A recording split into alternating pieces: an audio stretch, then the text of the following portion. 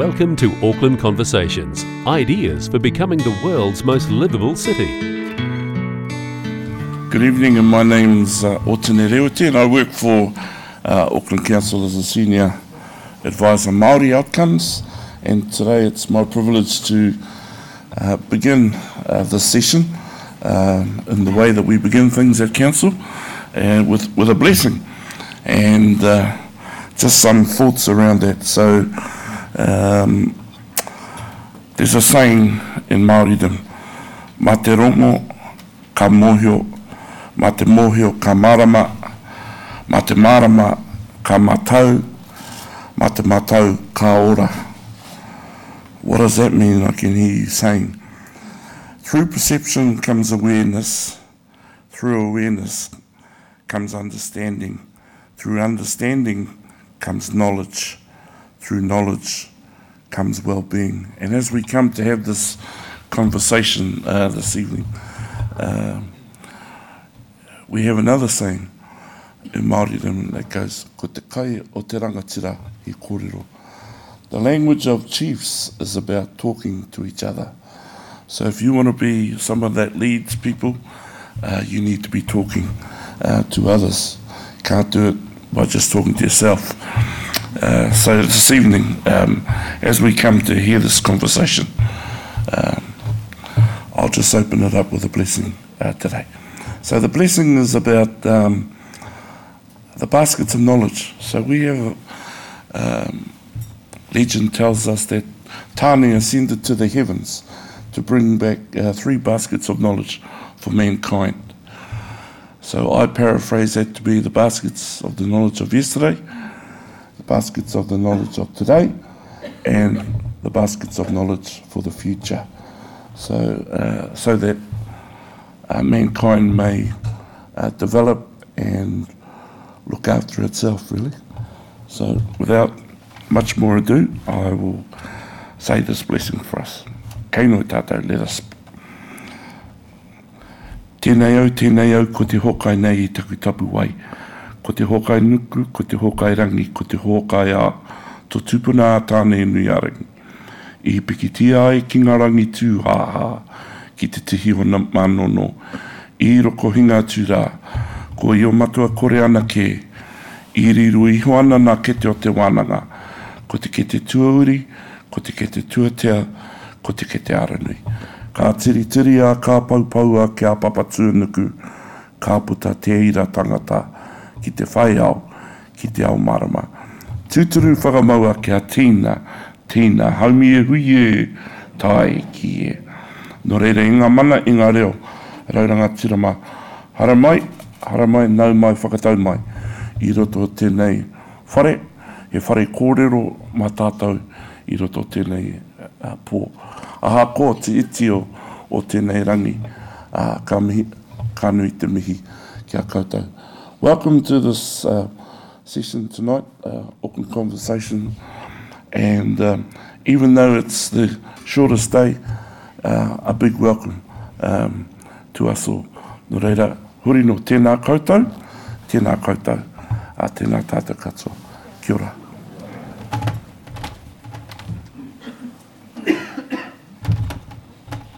Kia ora, and thank you for that lovely mihi. Good evening, everybody. My name is Corin Dan. Tēnā koutou. Welcome. I'll be facilitating this conversation this evening. I love the fact that it's called a conversation because it is a chance for you guys to interact and really do this together. Now, Auckland Conversations provides an opportunity to inspire and stimulate your thinking about the challenges facing Auckland. Tonight, we will welcome international sustainability expert Matt Peterson, who I've had the pleasure of hearing from yesterday at the Green Building Council's summit, and it was fantastic. That is going to be a real treat. It is a chance really to discuss the challenges we face as a city, as a country, about getting climate ready, and what it could mean for this city if we do not do it, and if we do not do it fast enough. So thank you very much for joining us tonight. I'm totally impressed by this turnout. I would never have believed someone would suggest to me that this many people would come out on the shortest night of the year to hear a speech on climate change, and I do believe it's a sign that consciousness around climate change and climate issues is growing, and that's got to be encouraging. So thank you very much for joining us. There is also people watching online via the Auckland Conversations website, so welcome to them too. I know you're out there and you will be enjoying this. A few housekeeping notes. First and foremost, if a baby arrives, I will keep you posted. I've got a highly charged smartphone here with 1,000 alerts on it. It'll be buzzing like crazy. I'm sure yours probably will be as well. Now, in the unlikely event of an emergency, an alarm will sound and will be directed out of the building by the ushers. Bathrooms are located outside of the upper NZI, downstairs in the main foyer of Aotea. And finally, keep the mobiles on silent. I'm sure the alerts will still come through. Now, some thanks quickly for the sponsors tonight. Yes, to the New Zealand Green Building Council, who have collaborated with Auckland Conversation on this, and our thanks to our Auckland partner South Base Construction, our design partner Resine, and all our program supporters. Right, this is how it's going to run. Well, the format for tonight will be a keynote speech from Matt, who is the CEO at Los Angeles Clean Tech Incubator, and many, many other things. I'll brief you on him shortly. Followed by a discussion with our panellists. You'll see the chairs there. And then we will open up the floor for questions as part of that discussion. And we're also using Slido, which was new to me yesterday at the conference, but is a great tool. It's an interactive tool that allows people who perhaps don't want to stand up and ask a question, can go to the Slido website, and you can then ask your question via that. It's pretty easy to use. You don't need an app. You just go to Slido on your browser, and you'll see that you can just put in the hashtag green code, and then it's really easy. A little box will pop up. You can put in your question. They will be collated by somebody else somewhere, and then they'll pop through, and I can relay them through to the panel. I strongly recommend you do it. It's an excellent way to get some questions through. Now, we also, but if you do feel like standing up and asking a question, there will be microphones available as well. We also welcome you to tweet in terms of the social media. Keep it coming. So you can hashtag that, hashtag AKL Conversations. So if you're out there watching in the Twitter sphere or on the internet, do get involved and let us know what you think. We are always trying to ensure, of course, that Auckland Conversation events are inclusive and accessible. Do speak up, get involved, and tell us what you're thinking tonight. So, on to the conversation topic. It's a big one. How climate ready are we? Auckland and New Zealand is clearly a highly desirable destination. It is pretty much clean and green, maybe not as much as we sometimes like to think, but certainly by world standards. We make money here from sending rockets into space. We create movies here. We're doing a lot of things very well, and we see ourselves as fun and fair. But how true is our perception of being green, innovative and fair? And are we really ready for climate change? Or are we in for a big surprise? Tonight we're going to dive into this complex topic with the aim that we all walk away a little bit more informed, a bit more connected, and a bit more inspired to act if we want to. And that gives me the chance now to introduce Councillor Chris Darby, who would like to come up and give a formal welcome.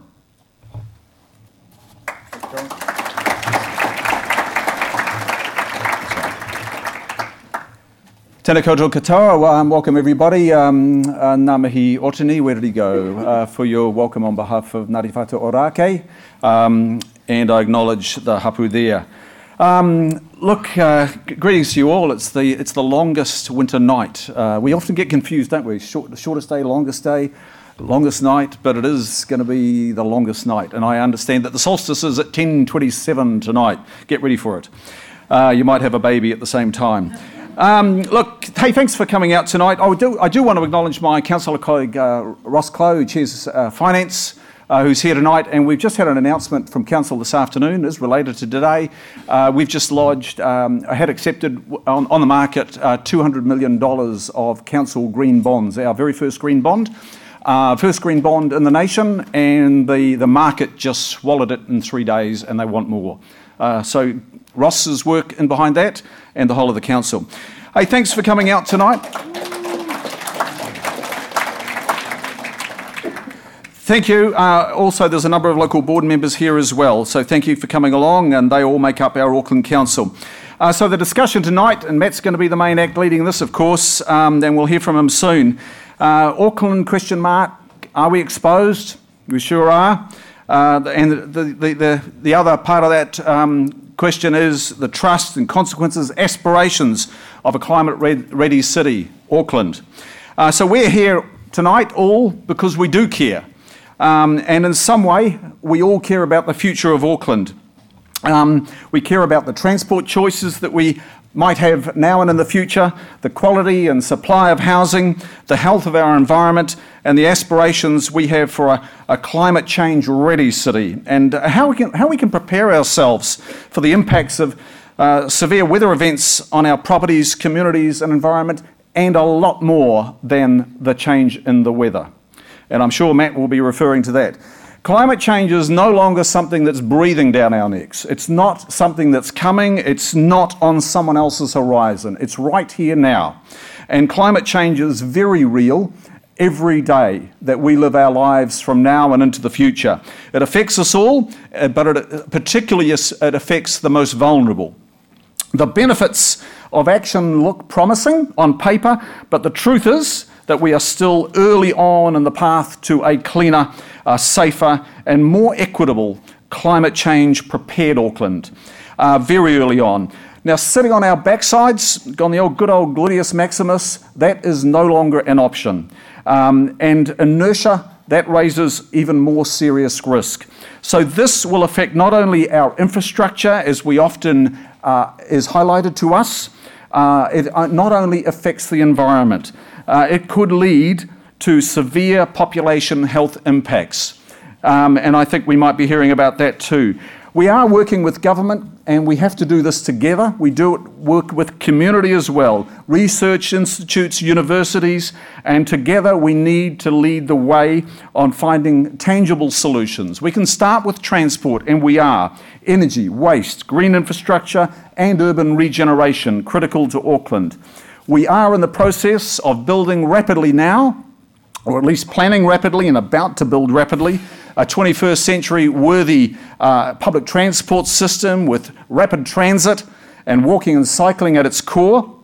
And the Auckland Transport Alignment Project with government has brought us together there to assemble a $28 billion package over 10 years with investments like City to Mangere Light Rail, the Eastern Busway, a bus priority program that you've never seen before, lots of improvements there, rail electrification to Pukekohe, and additional trains and track upgrades. And of course, completion of the City Rail Link underway, and a massive refocus on walking and cycling. It is going to be a shape-shifting 10 years ahead for Auckland. There have been and will be, and we all at Council, we must fess up to this, there have been missteps along the way, and there will be more missteps along the way. We are going to make some errors along this path to being climate ready Auckland, and we have to acknowledge that we will make some missteps. For example, nowhere in the ATAP document, the much lauded ATAP document, the Auckland Transport Alignment Project document, did the words climate change appear. They weren't, if you do a word search, it's not there. We've covered our bases, of course, with the Regional Land Transport Plan, just confirmed yesterday at the Auckland Transport Board, and there it is solidly embedded, and we need to and must ensure a continued and prioritised focus with a coherent plan of action going forward.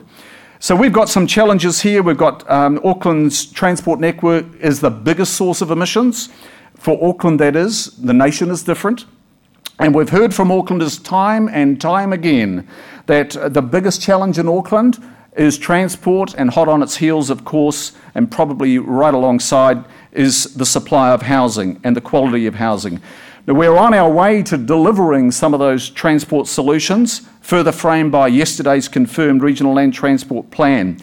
We're beginning to invest in clean energy, at a local level, and we're working in partnership with entities like Vector and Entrust, with solar technology in schools, Marais, and you've seen the illumination of the Auckland Harbour Bridge as well, with solar generated from the Wynyard Quarter.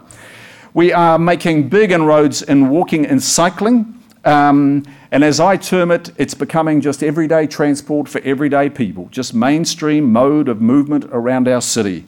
Nothing too extreme about it. We've invested about $200 million in the last 3 years, and we've built kilometres of new cycleways, and we're getting to separate more, and we've increased cycle trips into the city centre via Upper Queen Street, just that section alone, by over 400%.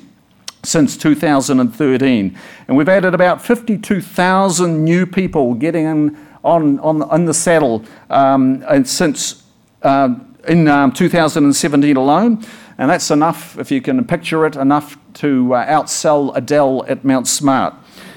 So more's on the way, and I'm promising you that with the confirmation of the Regional Land Transport Plan yesterday. One dear to my heart that I've been working on for far too long, it's eaten up a decade of my life, is Skypath and Seapath, and hopefully I'll be riding that, and you'll be riding that in the summer of 21. So look, lots happening there. We're future-proofing and greening our infrastructure, but not enough. We're going to crack the pace on there. A lot happening there. We're daylighting streams all over Auckland.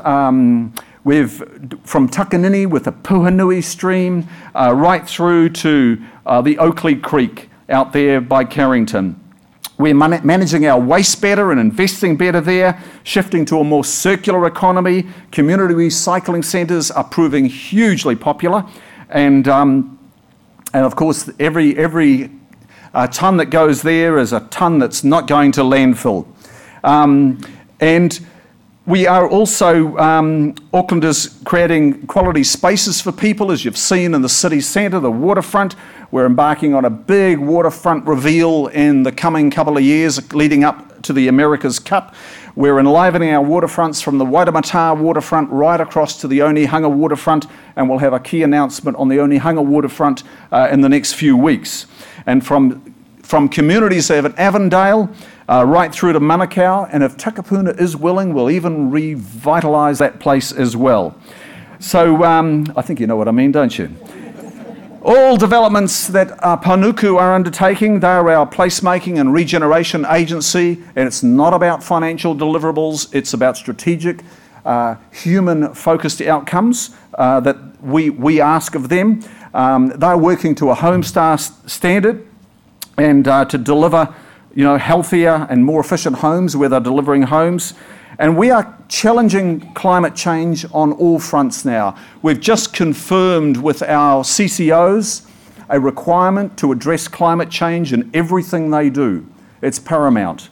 And they got a unique letter on that from the Mayor's office via Ross and myself only just 3 months ago on that. So we're a member of the C40 Cities Climate Leadership Group, and Mayor Phil has been over there. He's absolutely committed to, and we are all committed to, creating green and healthy streets, fossil fuel-free streets. Part of that declaration, we're shifting our bus fleet to electric and decarbonising the city centre. Last year, C40 bestowed upon Auckland their coveted International Waste Award. So we're winning on a few international fronts as well, but we need to continue to learn. We're doing reasonably well, but we're just out of the starting blocks. We just want to be best technical experts in the world at that, working with the best technical experts in the world, the practitioners and the city leaders. So today marks 2 weeks since the launch of engagement on Government's Zero Carbon Bill and Auckland's Climate Action Plan. You can get involved by providing input on that, and to the government, of course. We welcome that. One thing I'd like to mention today as an intro is a statement of coming up, I think 10 or 11 months ago. 10 months ago, I think it was, our Prime Minister called climate change my generation's nuclear-free moment. I think it's struck a chord with many of us. It really sat in my memory very, very strongly. At that time, it was a bit of a catchphrase, and it was repeated with probably not a lot of understanding. And the government have now committed to the Climate Commission, and James Shaw is leading a whole body of work, and I'm absolutely confident that we're going to see some real change come out of that. But for me, I went back to that nuclear-free moment. I was, I think, late teens or something like that, or I won't tell you. I recall that moment anyway, and it was early 70s. That's what Jacinda Ardern was referring to. And my strongest memory of that moment, I started to reflect, and I remembered a big Norm Kirk, the then Prime Minister, and this nation, this small nation, big little nation, bottom of the world, sailing 2 frigates with a cabinet minister aboard to the edge of the Murara blast zone. That's what she was referring to. So it wasn't a catchphrase, it had meaning behind it. It meant we've got to be bold, we've all got to step up, the leadership at the top echelon has got to step up, and all the leaderships, Auckland Council, leaderships of companies, and leadership within families, leadership of individuals, we all have to step up. That's what happened back in the 70s. Everybody stepped up. That action of Norm Kirk summoned the nation, and it summoned the attention of the world. The big little New Zealand down the bottom of the world shifted from stand by to stand up and act. And that's what we need to do on climate change. And I'm sure that's what Jacinda is referring to. And the results immediately followed. One of the greatest challenges of our time, the G20 leaders have said of climate change. This is our generation's moment. In our time, and it's of our making, climate change is upon us, and we have no choice but to deal with it. And that change is not limited to what we often think is the weather, droughts, coastal inundation maybe. It is also about species extinction, large-scale crop failures, rampaging new diseases. It's about volatile financial markets, and it's also about the risk of armed conflict and mass migrations. And if you think the migrations that arrived on Germany's border and the other European nations was related to just conflict, think again. It was related to climate changes in Syria over about 3 years. And that put people into the cities, people into conflict, and then armed conflict and people on the move. So that is a pretty dark taste of one side of climate change. But none of us are immune, and I want to emphasise that. So to all of you tonight, thank you for coming along to hear Matt, who's going to enlighten us now, for taking the time to care about this very important topic for Auckland and the nation, to get involved, get off our backsides and do something about it. This evening will prove enjoyable, I'm sure, and very interesting. But really, my invitation to you is make it productive. So make it productive rather than just enjoying and interesting means to tune in tonight and take 1 or 3 takeaways from tonight and look at how you can take those takeaways out of this room tonight and take action, be it in your personal self, family, workplace, or the city. So ngā mihi and kia ora mai, thank you everybody, and we'll welcome Matt.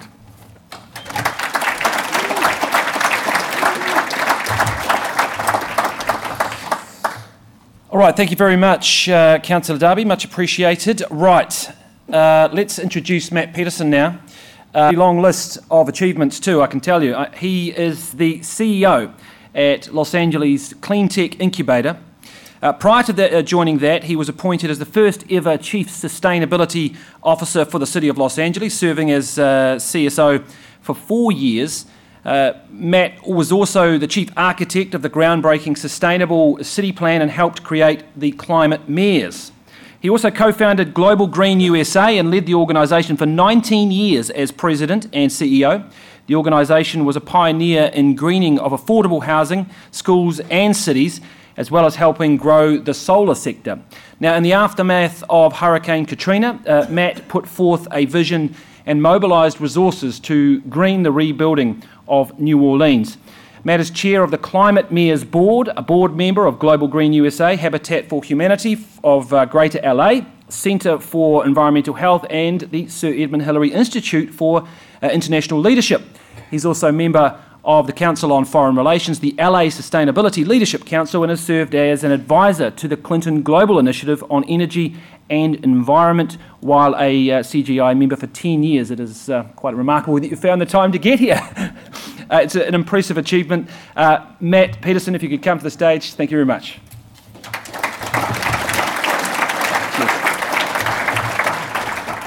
Kia ora.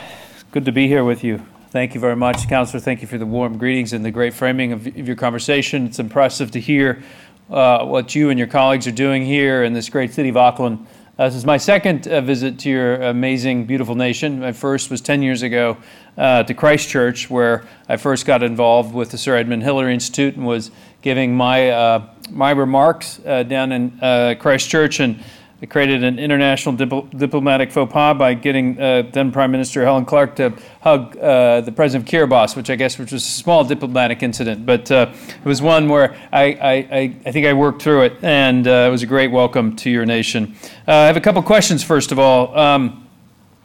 We have it looks like the French rugby team staying at our hotel across the way. How many All Blacks fans do we have?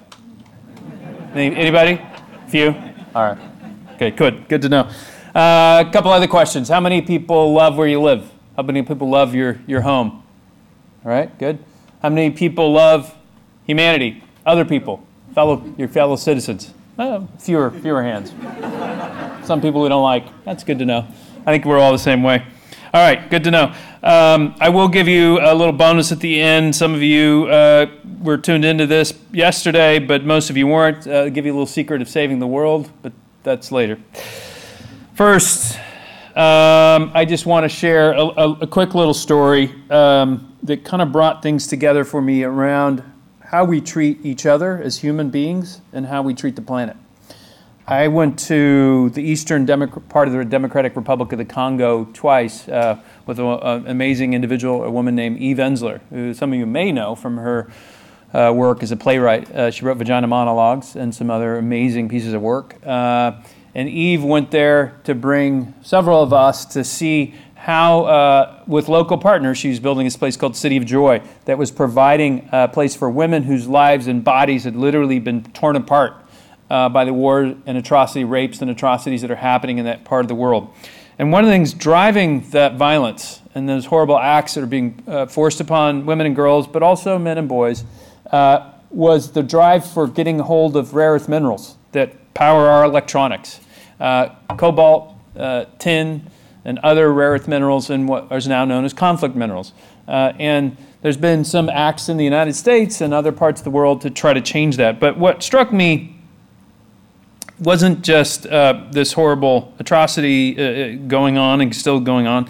It was that these women I happened to have the great honor to dance with at this ceremony that opened this place called City of Joy, which houses and helps 92 women at a time after their bodies have been repaired down the way at the Ponzi Hospital by an amazing man named Dr. McGuagey, that they were given their lives back by their own accord, that they were able to, with time and space and help and classroom training, be able to, over those 6 months, reclaim their lives and dignity. And many of them were going out and starting businesses. So this, to me, was the pinnacle of really seeing how the most acute point I could ever find in my life of how we treat the earth and how we treat other people. They come together, and we need to remind ourselves of that around fairness and equity, climate change, and that we really can move forth together in tackling equity, economy, and the environment together. It's fundamental. So quick story that sort of brings to life a little bit what Colin shared. I started something when I was running Global Green looking for citizen entrepreneurs because we need governments to act, we need corporations to act, we need cities to act, and we also need to take responsibility for a corner of our world. So when I left Global Green, I kept the idea alive and I called it Citizen E. And so for my 50th birthday, a little over a year ago, I asked friends and family to give money to help support an individual we would find in the United States who was taking responsibility for a corner of the world. So just about a month ago, we finalized our search. We picked a winner, and her name was Bronte Velez, an amazing young woman who had decided to turn violence into hope after she lost a friend to gun violence in the U.S., something that is really, unfortunately, acute in the United States versus the rest of the world. And she did that in a way that connected the dots. She said, let's take guns, melt them into shovels, and plant trees on the 50th anniversary of Martin Luther King Jr.'s assassination in Atlanta. So she planted trees. She did that. She melted these guns with some partners, turned them into shovels, planted trees throughout Atlanta, including at the Martin Luther King Center in Atlanta. And to me, she really embodies that sense of hope and opportunity to bring together these crises and really a chance to heal each other and heal the planet. So citizens. We need citizens. Tell us her name again. Bronte Velez. Citizens, cities, and clean tech are the sort of the theme I'm going to frame here with you. But this next part of my journey takes me into the city of New Orleans, which Colin talked about here. This is when I was able to give then the head of Green Cross International. I ran the U.S. affiliate Global Green. Mikhail Gorbachev was Green Cross International president, and I took him down to the lower 9th Ward in New Orleans, one of the most vulnerable and the poorest neighborhoods in the city of New Orleans that was devastated by human hand of not just failure of infrastructure, but of course climate change. Storm surge and storm intensity made worse by climate change combined with the failure of the levees. And this whole neighborhood in the lower 9th Ward was just completely washed away. The lives of primarily African-American families whose homes have been passed through generations and whose income and lives were very vulnerable, and most would never return. So along the way, we decided to say we're going to green the schools, we're going to green the city, so we leveraged some grant dollars from the Clinton Bush Fund after Katrina, $2 million. We got the school district to build showcase schools with better daylight, where students are shown to learn better and test better when there's better daylight, better air quality in those classrooms. We also built this showcase of a home that's now a village. I don't have a photo here of the final product, but this was about a decade ago, where this well-known individual partnered with us to do a design competition, Brad Pitt. And and we then built 5 single-family homes, the first green homes in the lower 9th Ward, 5 LEED Platinum homes. And then Brad went on to build about another 2, I think 50 to nearly 100 now. So there are more LEED Platinum homes, the greenest standard of homes in this neighborhood, more than any other place in America. And to be honest, it had nothing to do with me or this famous guy. There was an individual named Pam DeShiel, an activist in her neighborhood, before I showed up, before Brad Pitt showed up, and said, we're going to rebuild this neighborhood to be the first carbon neutral neighborhood in America. And she'd built that support from the community to do it. Otherwise, we would have been these interlopers saying, we're going to force you guys to rebuild the way we want you to rebuild. She'd built that community support, and that's really who's the true hero, Pam DeShiel. So working with cities across the country, then I turned my work to the city of Los Angeles. This building is famous, our city hall, not just from the show Dragnet. Anybody remember that show? So many. But others, of course, where our city hall has appeared as a star in movies and television. And really there in the city, we created our first ever sustainable city plan. You can find it online at plan.lamayor.org. It was the first comprehensive plan of its type for Los Angeles, focused on equity, the environment, and economy. Again, how do we make these things work together to create a better, more robust city? Los Angeles may be known as the home of Hollywood and lots of other things, but we're really moving faster on the path towards sustainability. Just 2 weeks ago, Mayor Garcetti, our current mayor, made a commitment to make LA to be carbon neutral by 2050. So our previous goal was 80% reduction over 1990 levels by 2050. Now we've moved to carbon neutral. The city is moving towards 100% clean energy. We started that when I was there. We're moving towards zero emissions transportation, all electric buses by 2030 for the city and the county, and on and on and on about the things that we're beginning to do. Yesterday talked about some of our building initiatives as well. But while there, we did something that was important. When President Obama was in the White House, we collected these mayors across the country from cities that were early adopters, leaders, not just C40 cities as Auckland is, but some smaller cities of 180,000 even, that were really making a difference in places like everything from Somerset, Massachusetts, to Berkeley, California, to Los Angeles, to Houston, Texas, where there was a strong mayor in this oil and gas city. These mayors here, Mayor Garcetti on the right, Mayor Ruggiero of Knoxville, Tennessee, and Mayor Marty Walsh of Boston, and Mayor Turner of Houston, who's not pictured here, really all came together to lead this group of mayors to put wind at the back of President Obama going into the Paris Climate Agreement negotiations. Well, then what happened? We got a great climate agreement, then somebody else got elected to the White House we weren't so sure about. So we went from 33 mayors. We sent an open letter around within 2 weeks after Trump getting elected, or some say he who shall not be named. But and we had 70 mayors all of a sudden sign this letter saying, President-elect Trump, please work with us. Cities are on the front line of climate change, but it's also where the heart of innovation is happening. These are where the solutions are on the front lines, where we're changing people's lives. We're not just filling potholes. We're putting in transit. LA just passed a $120 billion transit initiative, the largest infrastructure investment in the country.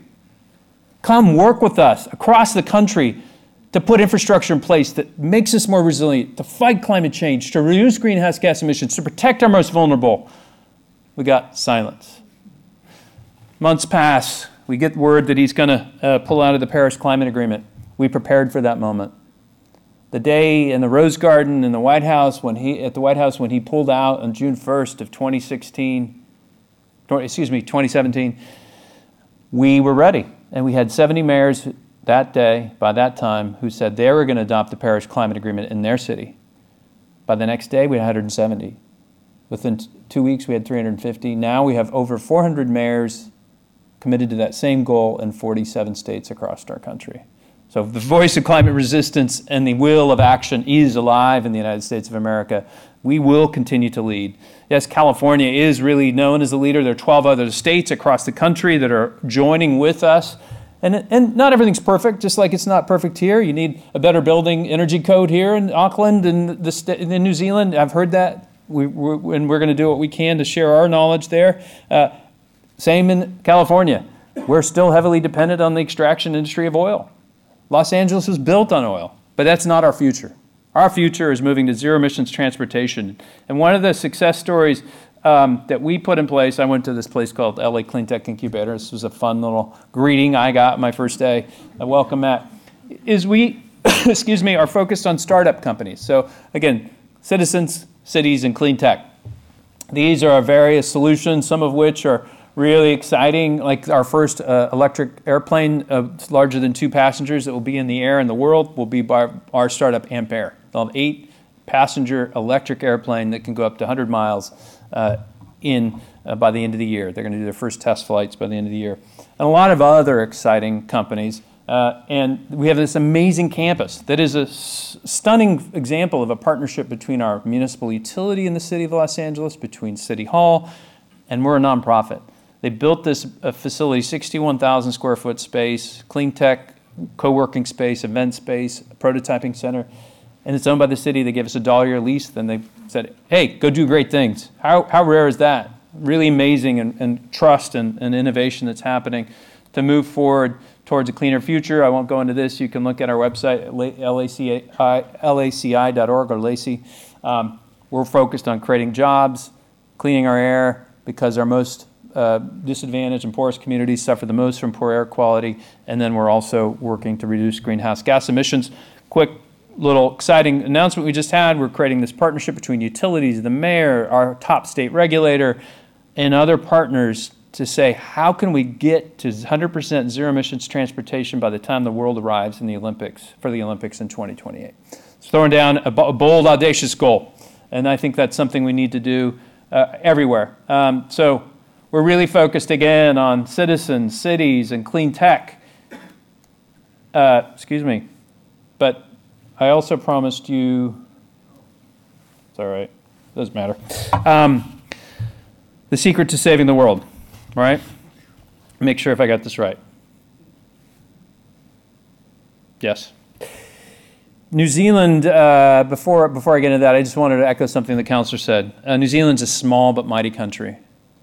And just as you did with the nuclear-free zone and beyond that, really putting people's lives at risk to say the right thing, not just say the right thing, but do the right thing, we need you to be bold. When you stand up and you take action in this small but not mighty nation, people notice. So when your prime minister, hopefully she's able to come to California when the Governor Brown hosts his climate summit in San Francisco in the middle of September, and your mayor and your city councilors come, hopefully, they've come with bold commitments that lead the world in the same way that you led on suffrage, that you led on nuclear-free zones, that you led on apartheid. Please help us and humanity change the course of our future. So with that, I want everybody to stand up for a second. Secret to saving the world. Put your right hand up. Repeat after me. Let's go France. Oh, sorry. Just a little All Blacks humor. I love my home. And I love humanity. Now give the person next to you a big hug.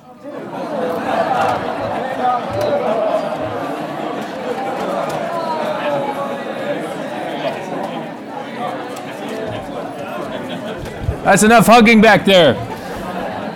All right, so when you come to California or you go to the next conference and parties, these boring meetings, but where real commitments happen, please give the world a New Zealand hug, or a hangi, I think maybe even more appropriately. So thank you very much.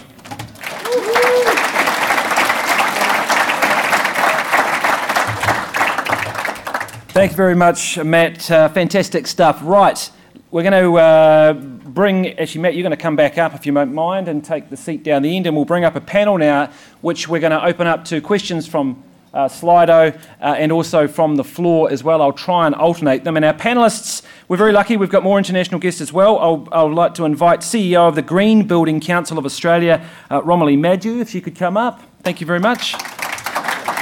Danusha Whippich from Z Energy, I hope I got the name right. Excellent. Dr. Rhys Jones, the public health medicine specialist and senior lecturer in Māori health at the University of Auckland.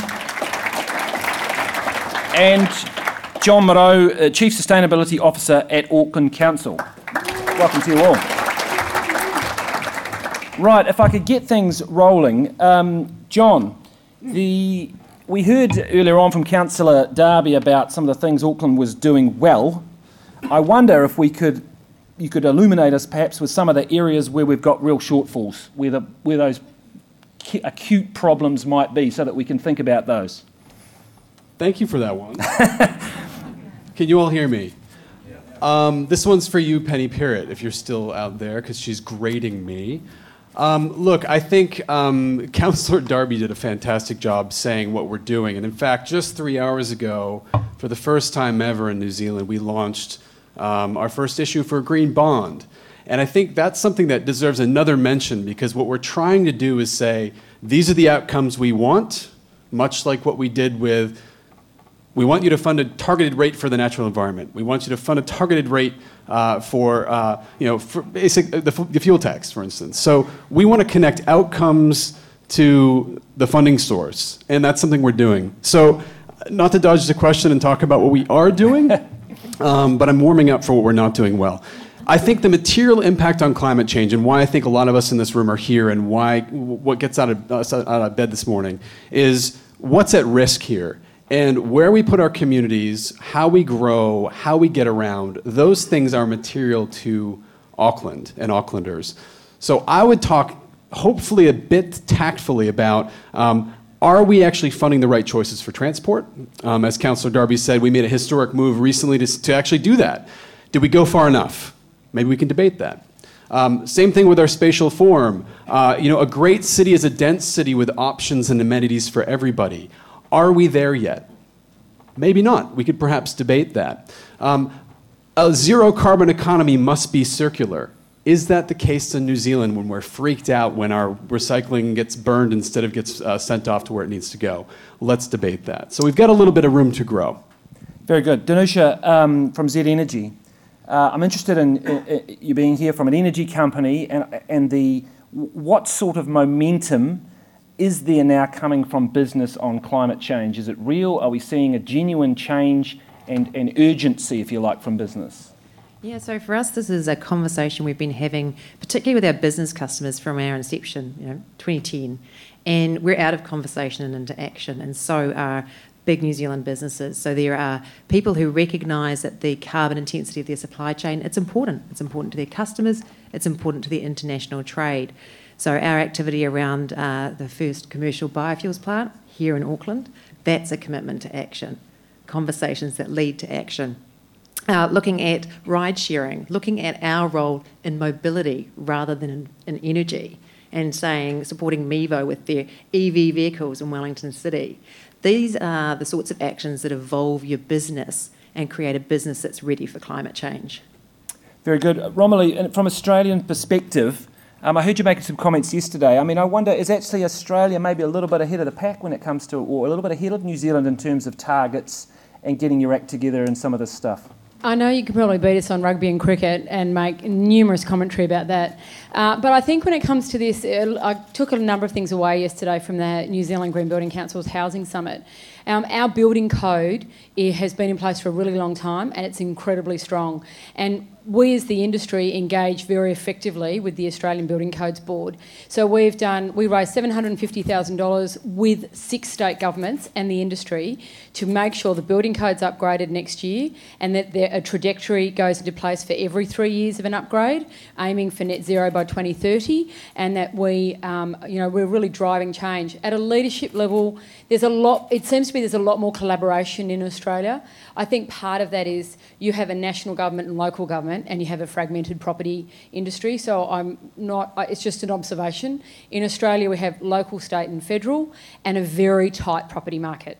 So you could get amazing impact from dealing with 15 CEOs. 8 of them sit on my board.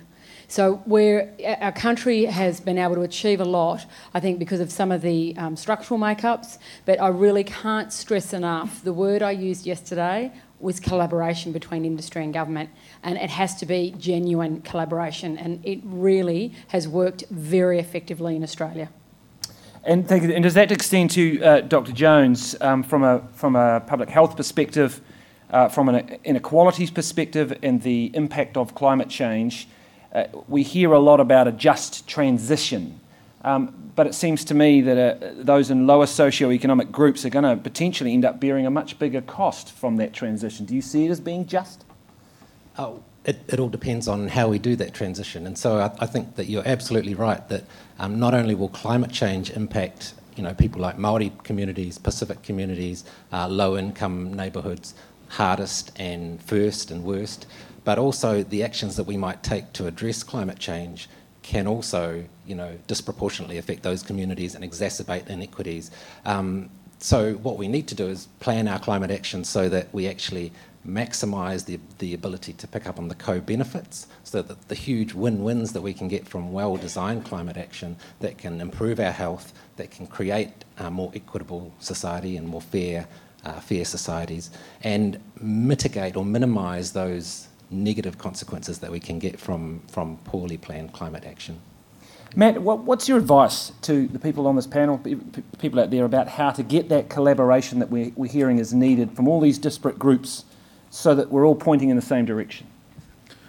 Well, I mean, I hate to be trite, but trust is obviously the key place often to start. And one of the reasons when I give talks like that, I try to end with the hug as the secret to saving the world, is because it's shown that oxytocin goes up when you have human contact, and that what is fundamental to trust is that connection. So whether it's a handshake or a hug or a hungy, this is a piece of how we build trust, and collaboration is only possible with some willingness as well as some form of trust. So I think that's universal, hopefully, in the world in the way to build trust, but I think you've got to find where you do have to build that trust, to find points of agreement, identify where you have disconnects or a gulf of disagreement, and find how you build on those areas where you agree. So I think that's true in any process. It's certainly my experience, and others are probably much more expert than I could ever be on that topic. But on climate, where can you say where we're doing well here in New Zealand, but then where do we go on this challenge? Okay, it's a hydroelectric dependent economy, and when drought comes, we have electricity crises here, just like we have our version of that in California. We have extreme weather and fires, and that disrupts the electricity grid. You need resiliency in the grid. You need some distributed energy. You need some battery storage or pumped hydro storage or whatever it is to be able to have that resilient grid, to be able to work through an earthquake or extreme situations when you do have a drought and electricity crisis, so you don't have to always turn to coal and natural gas. If you're going to move to a carbon neutral economy, you have to tackle these. And so how do you get people to work together? Of course, and And the built environment is often one of the biggest sources of greenhouse gas emissions besides transport. How do you really reduce the energy load through the housing mix and find those places to build towards and throw out some big, hairy, audacious goals and see how you can work there to get there sooner? And then, yeah, you're not going to necessarily get there right away, but I think if you're not bold at a time like this, then it's a challenge. Danusha, we've heard from Simon Bridges. He said that he wants to sign up to the Climate Commission, so we're looking at carbon budgets down the road at some point. Did you need that in business? Did you need that bipartisanship, or are you just going to get on and do it anyway? I think it helps a number of businesses. So for our business, we made the choice to determine our own future. But for wider business in New Zealand, that certainty that's provided in the structure and the government structure enables long-term decision making. You've got to remember, a lot of New Zealand businesses are small businesses. They're people who are making decisions for today and tomorrow to make decisions and commitments that are 10 years in the future. They need to know that there's not going to be a flip-flop around them, that they can make commitments, make choices around how they're going to, de-intensify the carbon in their chain or invest in carbon circles with clarity and certainty. All right, I'm going to bring in some Slido questions that are coming in now. John, there's an interesting one here. In light of the issues around central government, but will Auckland Council propose a regional carbon budget? This is from Nick Bishop, by the way, versus sector budgets that cross regions for the zero carbon bill. So it's an interesting idea, isn't it? I mean, are you going to have your own carbon budget? Yeah, thanks, Nick, for the question, if you are here. Look, we are right smack dab in the middle of this thing, and that's what's really exciting. Just 2 weeks ago, as Councillor Darby said, we launched our engagement on our local climate action plan alongside central government's zero carbon bill. To me, that's pretty exciting because we're saying, just in the spirit of trust and collaboration, let's do this together. And it's great to hear also that, the opposition, Simon Bridges, says, yep, we're going to sign up for this. So it's pretty much all hands on deck, and we've agreed that. Now what? In the Auckland context, we would be foolish not to align with an ambitious central government goal. That's been laid down quite clearly by the Prime Minister, by the Climate Minister, James Shaw. So we will undoubtedly want to align to that. They're also talking about sector targets. We would want to align with that. And in fact, when we talk about our material emissions in Auckland, it's transport, folks. It's how you got here today. It's the choices you have to get home. It's how you keep you and your family safe where you go. It's about transport. So if we don't tackle the material impacts through carbon budgets, we won't really be cracking the problem. Dr. Jones, would you expect those carbon budgets to have some sort of subsidies for low-income New Zealanders? Absolutely. I think, when we look at a lot of the actions that we need to take to address climate change, carbon budget and particularly, putting a price on carbon is almost always regressive. It almost always impacts on low-income communities, those who are already struggling, those who are going to be hit by climate change hardest the most. And so what we need to do is when we're using the revenue from those sorts of mechanisms is reinvest that in ensuring that we don't exacerbate those inequities.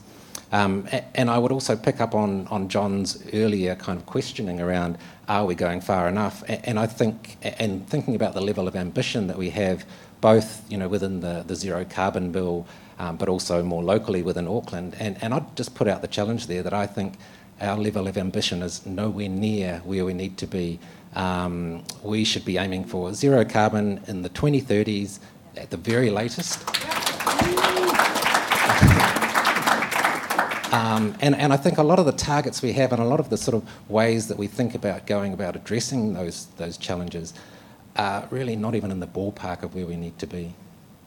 Romilly, in Australia, what sort of targets are you the most? Is that a target you'd be going for, 2030? Where is your government's leadership in comparison to or let's put it down to city level leadership as well? Can you give us some comparisons? Sure. So the federal government's quite interesting in that we have a conservative government, but we have, as the Green Building Council and along with neighbours, have done two things which is interesting with our federal government, considering they're so conservative. One, we're becoming a pathway on the National Construction Zone and Construction Code, and I've made it quite clear that there's a trajectory in place. The other is we are the deemed to satisfy on the National Carbon Offset Scheme, and so neighbours and Green Star are partners in that. But at the same time, our federal government's probably not going hard enough. So if you look at the local and state governments, all of them have come out with incredibly audacious and ambitious goals. Adelaide's a great example. They came out and said, we are going to be the first city, and so I give this challenge to John. Adelaide has said, we're going to be the first carbon neutral city. And the mayor went, don't know how we're going to get there, but we're going to do it with you. And we are a partner to that. And they have basically made the bold statement, made the target, and then worked with the community and the state government, because the state government had nowhere to go. Once Adelaide had made that announcement, they were kind of like, they'd look silly if they didn't support it. ACT government, which is seen as a quasi-local government, is basically going carbon neutral. It has got the most amazing, that's Canberra, it has the most amazing wind farms and solar farms, and has just gone incredibly boldly at what it's going to do. So it's ignored the federal government and just taken a really high leadership approach. And all our local governments are doing some fantastic and mandating neighbours in Green Star and taking leadership seriously. But when it comes to net zero, it seems to be new builds by 2030 and existing buildings by 2050, and it's just, and the industry's done the same. Like, they've all just set it down and said that's what we're doing. Great. Look, here's one that's coming from Slido. I might throw this at Matt to see what he thinks, because it's an interesting one.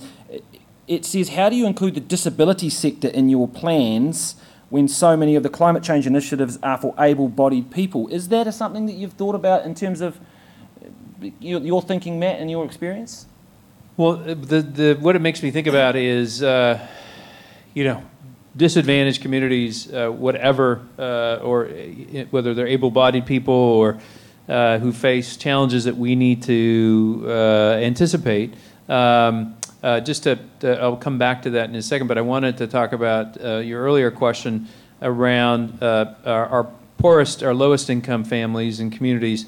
They are disproportionately burdened both with the impacts and the costs. And what we've done in California is, with our cap and trade revenues, made sure 25% of those billions of dollars every year are invested in low-income, disadvantaged communities, and that we give them additional incentives based on income levels to be able to buy.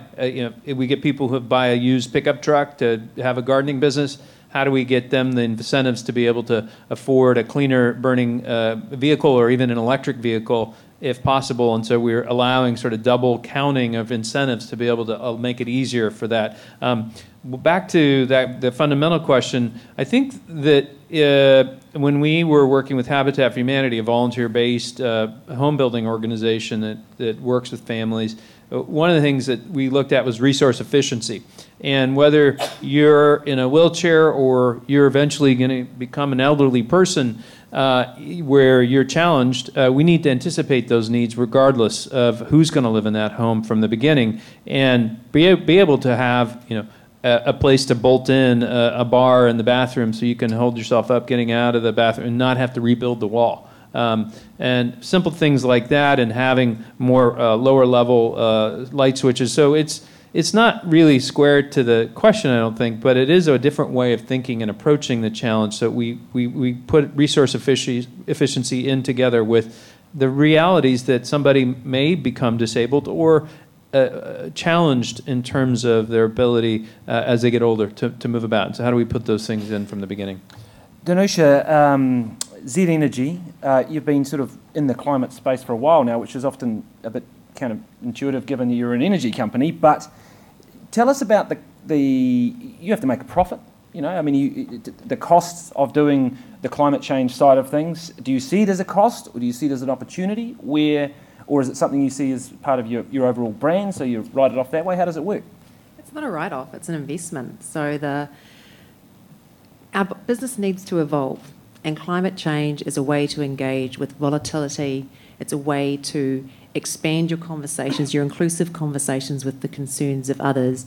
The conversation I had earlier with someone is, it's amazing what you can repurpose from our history. The things that we know how to do well, analysis, insight, forecasting, and repurpose them for what we're doing now around climate change. So our white papers on mobility, our discussion around how will people move, we're less concerned about what we do today and really concerned about being, and really excited about being, part of the solutions for tomorrow. So all the skill set that we have, all the things that we've learned how to do, we can use them to take on this challenge, to work with everyday people. We see everyday people 65 million times a year. They talk to us, they work with us, they visit our stores.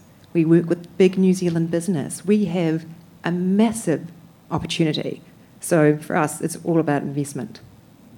John, there's a few questions that have come in for the council. That's why I'm here. Yep. This one says, this one's from Kath Dewar, and it says, good stuff, but when will council waste work get to ditch the single-use plastics at venues, e.g. Aotea Centre, plastic cups at water coolers?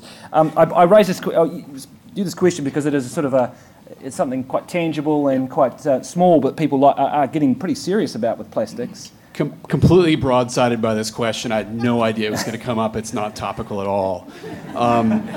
So just before I get there, I just wanted to pick up on something Danusia said, and actually something that Otini said in the opening. And I think it's back to knowledge, actually. There's something really strong there about knowing what we need to do and actually knowing what the impacts are going to be.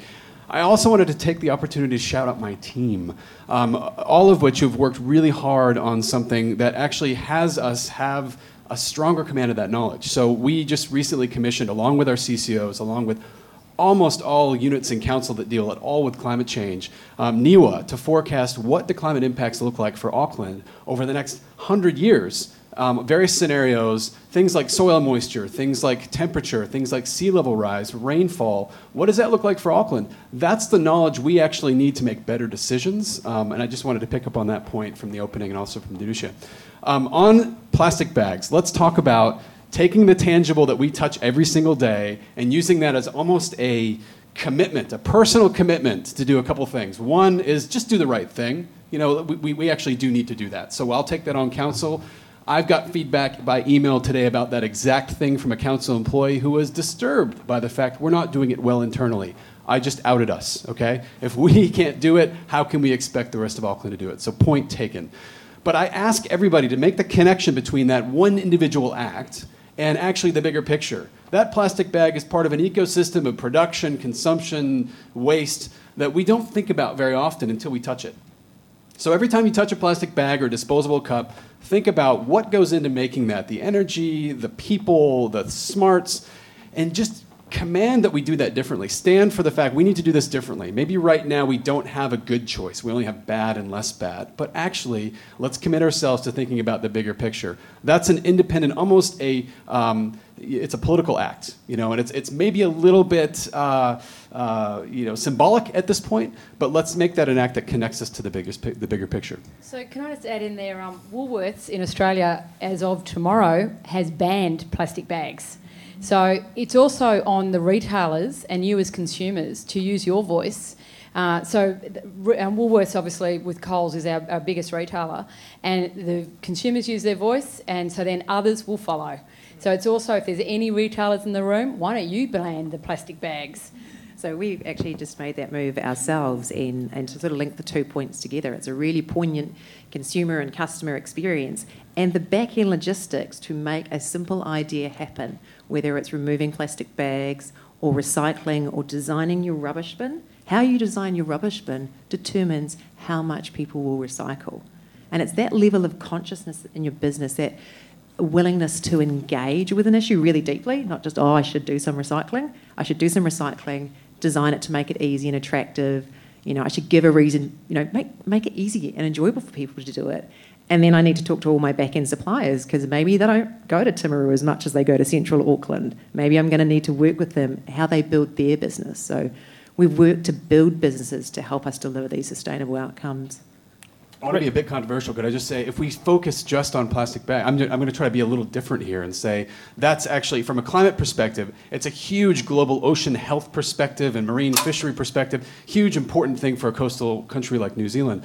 But for climate, and unless you take it to the bigger picture and the bigger system, it won't matter, really.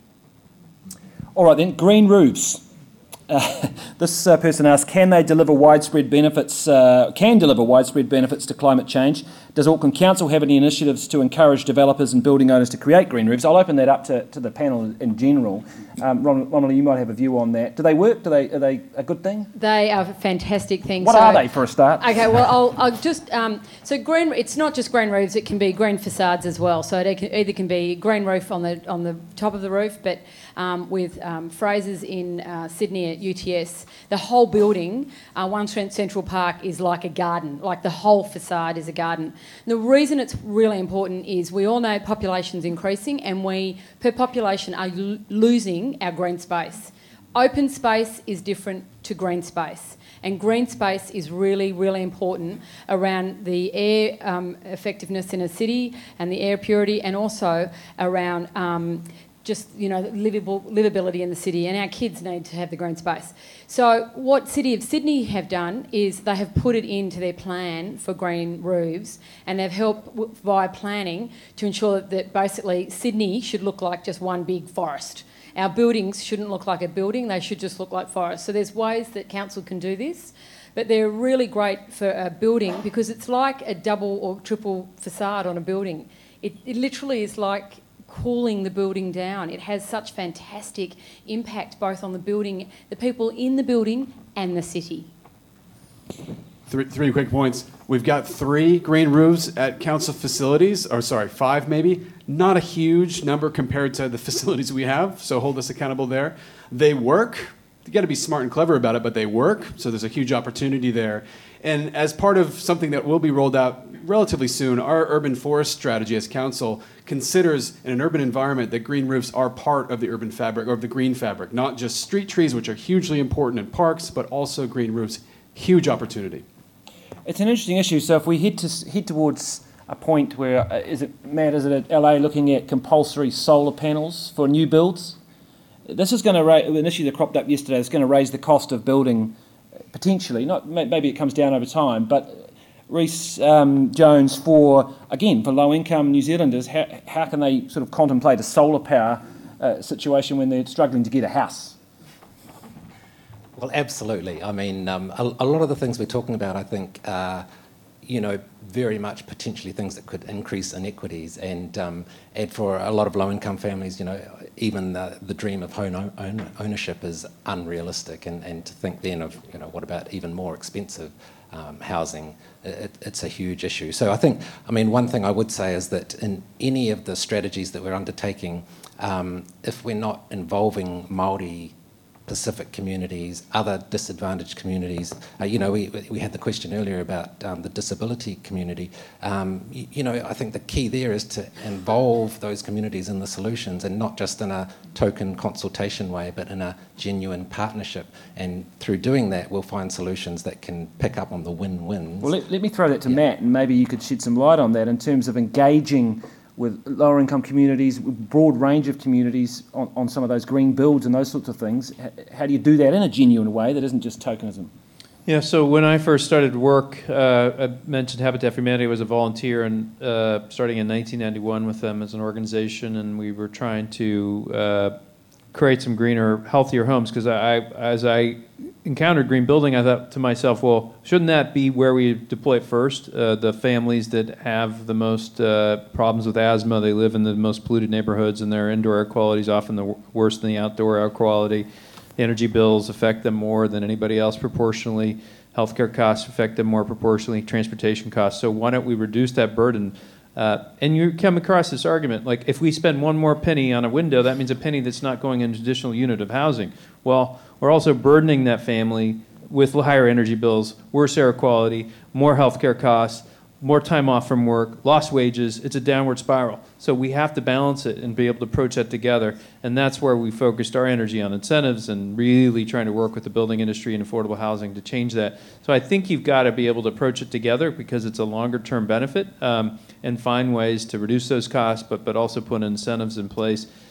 But one of the things, to your question, that we discovered when we started working with the Housing Authority, which is public government housing, is the residents said to us, oh, we love trees, but when they're in the center of the courtyard in our housing, that means a shooter could hide in that tree and shoot down at us. When you've got lights, you need to make sure they're protected so nobody takes them out. So you do need to engage people and think about it. Now, that doesn't mean you get rid of trees, no, but you find the right kind of foliage and trees that people are more comfortable with and be able to work through it. Can I just pick up a point on disability? We created a voluntary standard a number of years ago called Livable Housing Australia, and it's for the aged and the disabled.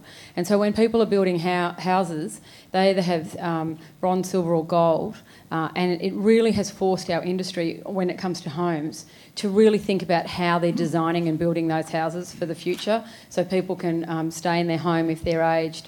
And it's all those things that you need to think about, because we do have a lot of people in our society that are either disabled or aged, and the houses, we need to think differently to how we're used to. And it's really, because it was an industry and government collaboration, it has been really great for going forward. And then picking up the public housing, in Australia, when the government's put out that they want the industry to build new public social housing, it is got to be to a Green Star standard.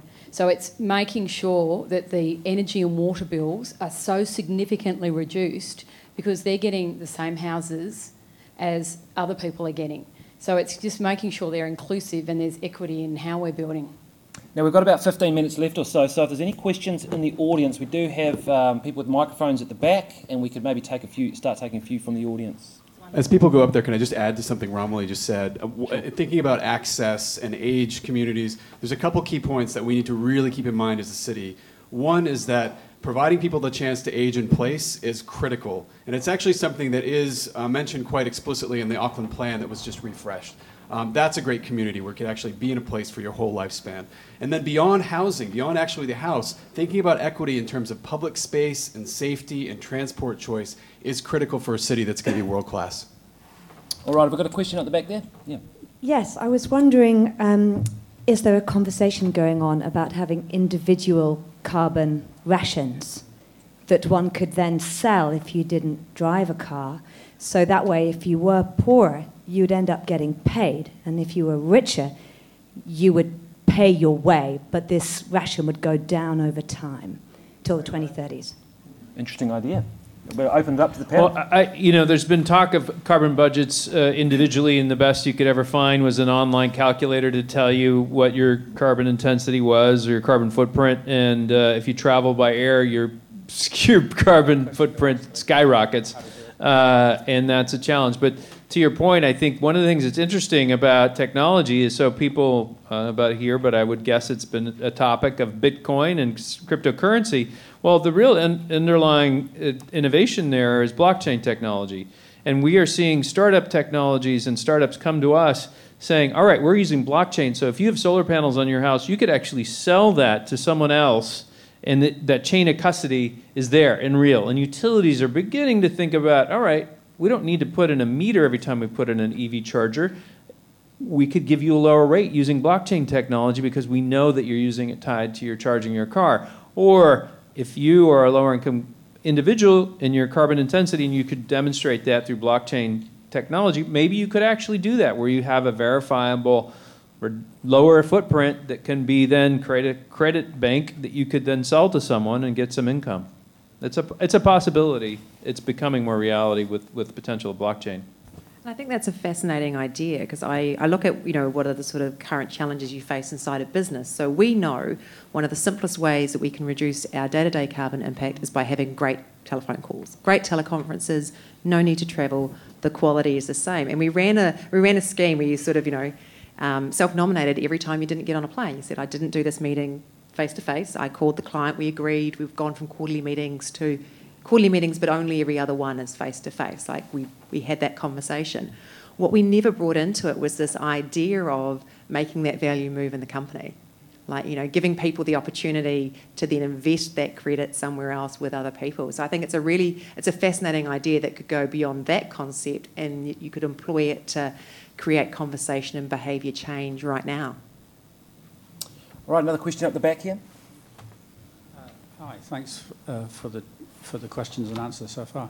I was wondering, would like to direct some attention and discussion regarding our food production systems within the Auckland area, and how what council thinking is regarding how we farm, how we produce food, how we get it to the city. Because as many people understand and know and talk about, food and farming is one of our major problems, and how we get it in a sustainable way. Anyone like to take that? I'll just do the quick little punt here because I think it's relevant to every city and perhaps every business. I'd say it's a problem, but boy, we do food pretty rampantly here in New Zealand, right? It's pretty amazing the capacity we have to generate food. Now, granted, we sell most of that overseas and make money off of it, but I think the architecture is there to actually do some remarkable things with food and food systems. We might not have it right. I think your point's a very, very good one. Your question's a good one. When we're taking some of our best soils out of commission by maybe converting them to urban, that's a problem we can't kind of walk back from. When we're thinking about how far something needs to travel between farm to plate, that's a problem. So I think there are a lot of problems here, but we're in the position because we know food here in New Zealand to do it really, really well.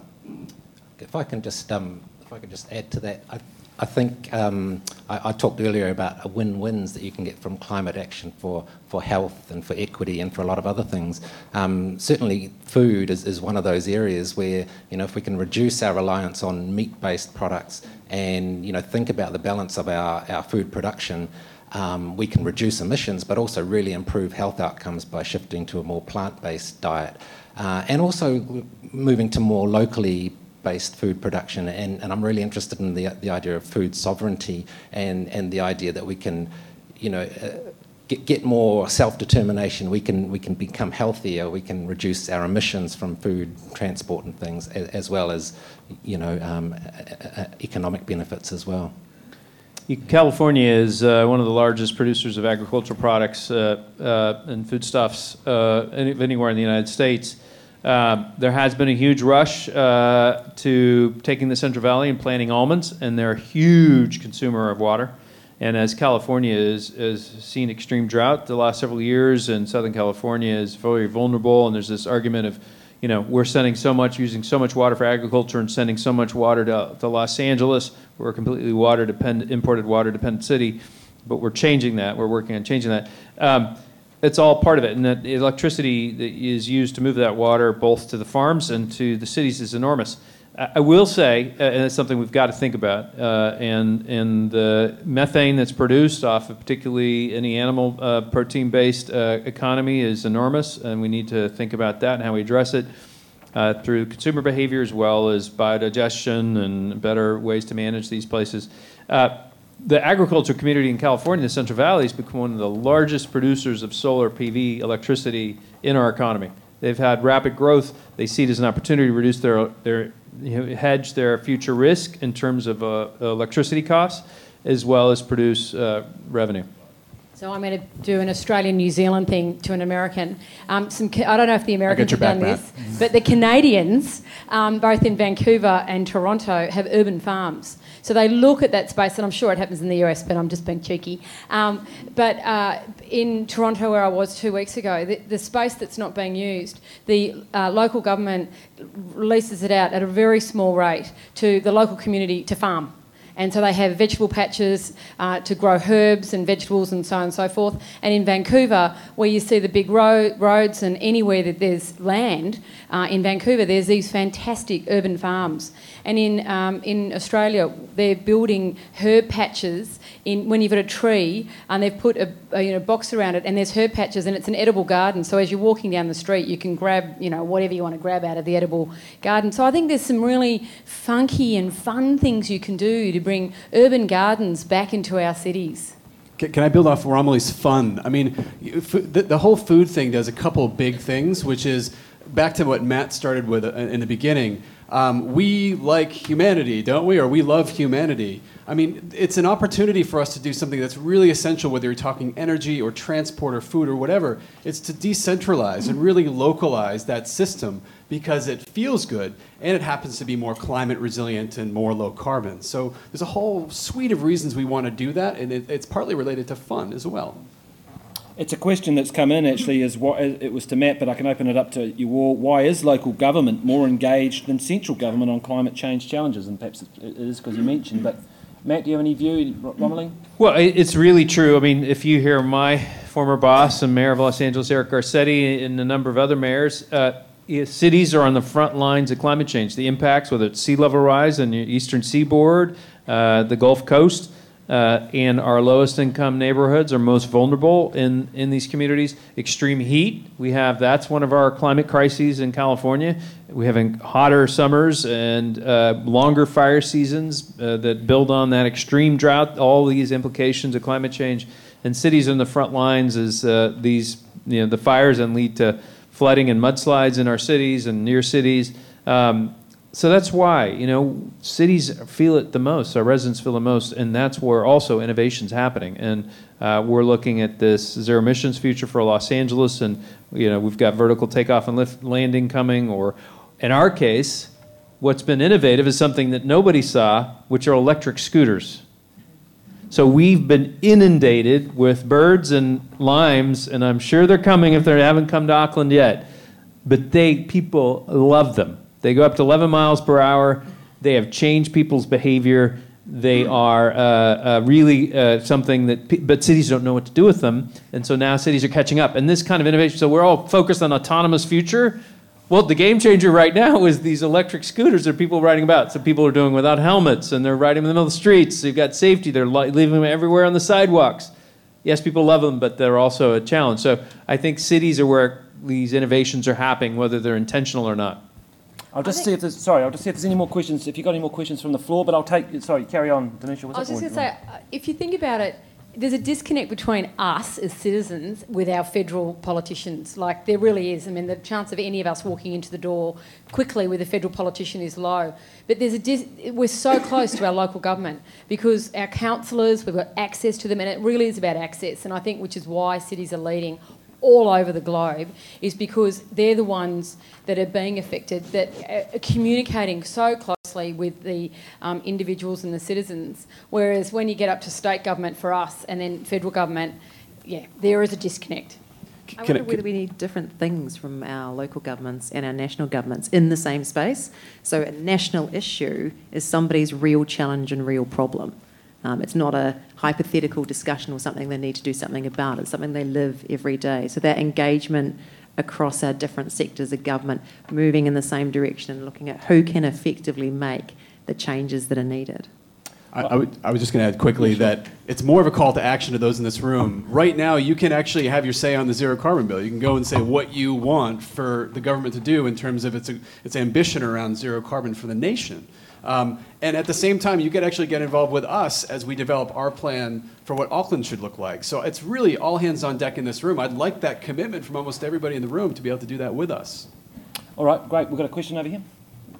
Hello.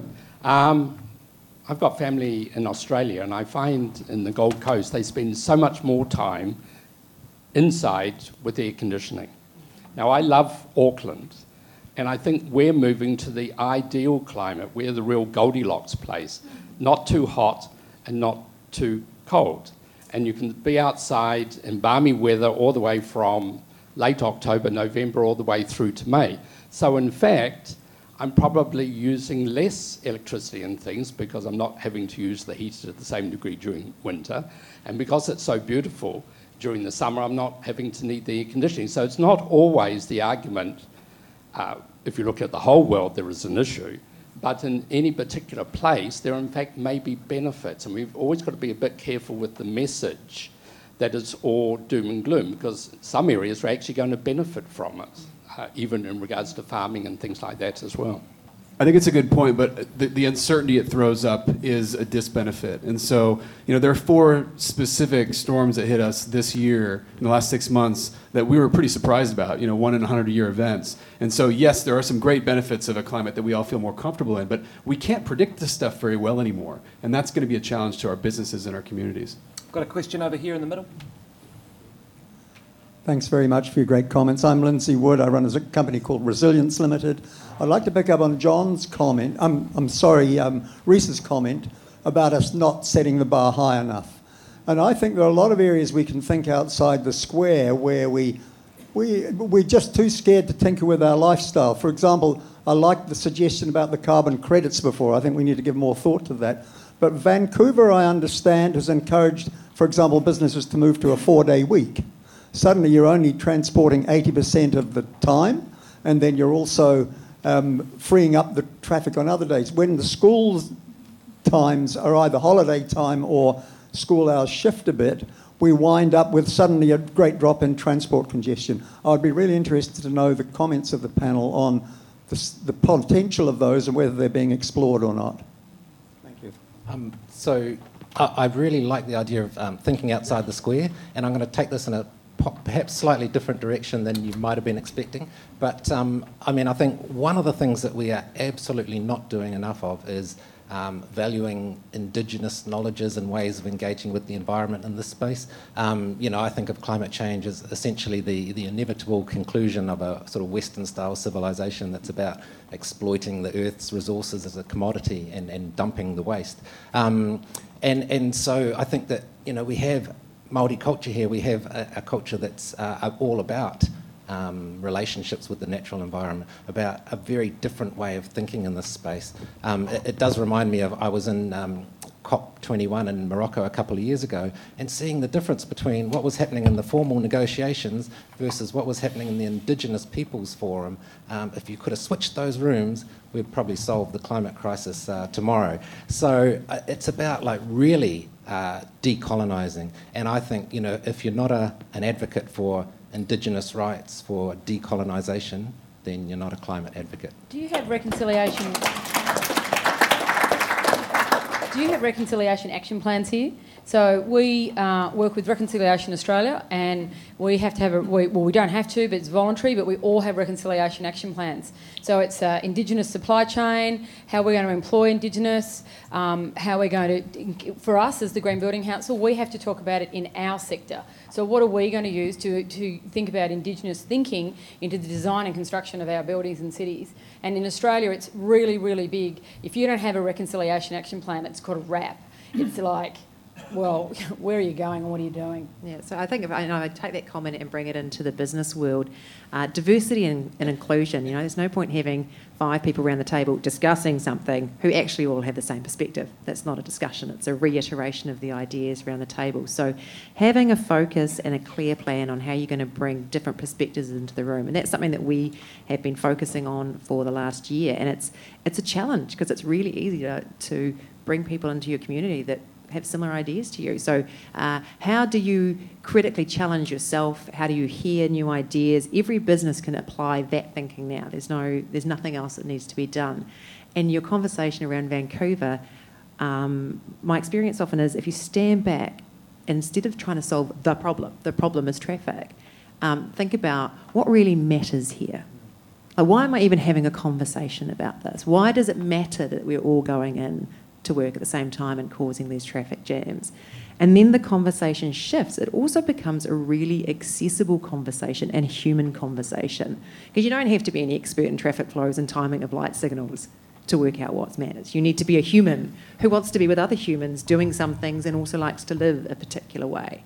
So that, for me, when we think about what we can do as private citizens in our organisations, when we go to work and challenge each other about what we could do better, come at it from what really matters here. Why am I engaged in this? And go and find opinions that, you know, ruffle your feathers or make you think differently. Give you pause for thought. That's a lovely way to finish it. Thank you very much to the panel. We've just sneaked over our time limit, but thank you very much to Romilly Medju, Danusa Whippich, got that right, hopefully, Dr. Rhys Jones and John Moreau, and of course Matt Peterson. But I'd like to ask Andrew Eagles, CEO of the New Zealand Green Building Council, to come up for a vote of thanks. Yes. I haven't seen it arrive. Baby girl. Oh. I was too busy, didn't check my phone. A baby girl, there you go.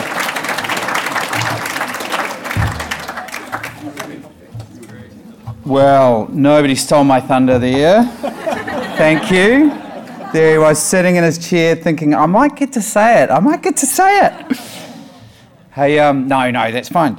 Isn't it wonderful? And, you know, reflecting just on that, let's see if we can segue into this. Don't we want a better society for our children and our grandchildren? And one of the reflections I've got from this really brilliant panel and brilliant Councillor Darby, and also great management by Corin Dan, I thought this evening, was it's simple to say, oh, it's climate and that's a challenge for us, right? And there's costs. So we go, costs, that feels really bad. When I listen to these people, what I hear is, hey, active transport. I hear healthier homes. I hear more connectivity with people. I hear dealing with inequality. And I think that if we can keep up with that, we can do things that are really, really impossible. So I wanted to say thank you to the panel. I've been asked to just reflect a little bit. Councillor Darby, huge respect for all of your work. Let's be bold. I loved it. And great work. I think we need, it's a funny thing, isn't it? Because we're asked to comment, and I get asked to comment on how we're doing. We want to say, you know, it's good. The green bond is good. The Sky Pathway is great, and the work on transport is good. It is good. Maybe it's 5 or 10% of what we need to do, but we need to still celebrate that. Matt, trust, audacious goals, and also, you know, what did we have? 20 mayors, and then someone came along and was a bit hopeless. What happened? 460 mayors. Come on! You know, let's keep pushing. Reece, we need to think about inequality. You know, and I think this is so valid. The Productivity Commission has said that to get to where we need to, carbon price per tonne of carbon needs to go to $250 per tonne. So that's going to hit energy, that's going to hit food prices, that's going to hit our bills. So we really do need to think. And I love Matt's, we've got this brilliant thing where Reece raises an issue, 20 minutes later, we get from Matt, oh, by the way, 25% of our carbon tariffs went to help those in lower socioeconomic groups. So there's a potential in all of this. And then an audience member, how about carbon rationing? Wow, look at that. Because then, actually, the carbon that someone in a lower socioeconomic group doesn't spend has a value. The thing I get excited by is actually there's a potential to build a far better Aotearoa through this challenge, and I think that's interesting. Danusha, I love using our skill set to adapt to the changing climate. And this isn't a spend, it's an investment where we make this challenge, these changes. And John Murray, huge hat off to your team for the analysis 100 years ahead. I mean, what foresight, we need that for the Prime Minister's grandchildren. Romilly, you know, the Australians, they come over here. She said, let's use our voice to drive change. And I think that's a challenge for all of us, for actions with supermarkets, you know. And it's true, my dad, he's a raving right-winger. And he said, I'm not so sure about this climate change thing, Andrew. I said, thanks, Dad, that's really good. you know, Dad, you know that's what I do. But you got to listen. So we're sitting there watching TV, people said, ban plastic bags. And he said, yep, that's kind of good, but why don't people call on supermarkets to stop using them? Well, there's a truth there, isn't there? We need to say to our supermarkets as well, we need to drive everything. And I really liked Matt talking about, you know, better homes and buildings and that type of thing. So, look, I just want to thank everyone involved. Then I've got an exercise for you. You've got homework, so you're not getting away. So first of all, kia ora, Corin Dan. You know, we had a conference yesterday and it was huge and Joe Duggan just rocked it, but not everything goes really smoothly, and Corin was just so smooth through all of that, so we really appreciate your stewardship tonight. Thank you to Matt Peterson for his keynote, and also for your son coming with you. We really appreciate the support there. What a brilliant panel. I think I'm just really honoured to be on the stage with all of you. Thank you to Councillor Darby. Continue your good fight. Thank you to all of you and those who are online watching. I hope that's been of use, and you're now still watching us despite seeing pictures of the Prime Minister's baby. Thank you to Auckland Conversations. We've got a long way to go, but you know, our council is starting this conversation, and that's really, there's something to be said for that. The next Auckland Conversations event will take place on the 2nd of August. This event will be in partnership with Auckland Transport, where we discuss healthy streets for Auckland. Now, your challenge, I would ask you to stand up. We're doing a double act, Matt. Okay, so there's action we can take. We heard about it. We can lobby. We can call the Zero Carbon, we can push for the Zero Carbon Act. We can support active transport. We can, if you work in a building, you can ask about neighbours or Green Star. But here's something you can do to connect a little bit as well. I fundamentally believe that this is a huge challenge. But aren't we lucky? Aren't we bloody lucky to have a challenge that's worth it? To work towards this for a better society for all of our people and children. So, I'd ask you to raise your right hand. First of all, yell yes if you were inspired tonight. Yes! Yell it louder. Yes! Okay, now I want you to turn to the person next to you. Okay? I want you to say, you two? You got someone to Okay. Has everybody got somebody? Yeah, we good. I want you to high five and say, now let's get this done! Kia ora, thanks so much. Safe travels, have a good evening. You've been listening to the podcast of Auckland Conversations, brought to you by Auckland Council and our sponsors Jib and Resine. For more information, visit our website conversations.aucklandcouncil.govt.nz. Auckland Conversations is proudly produced by Tandem Studios.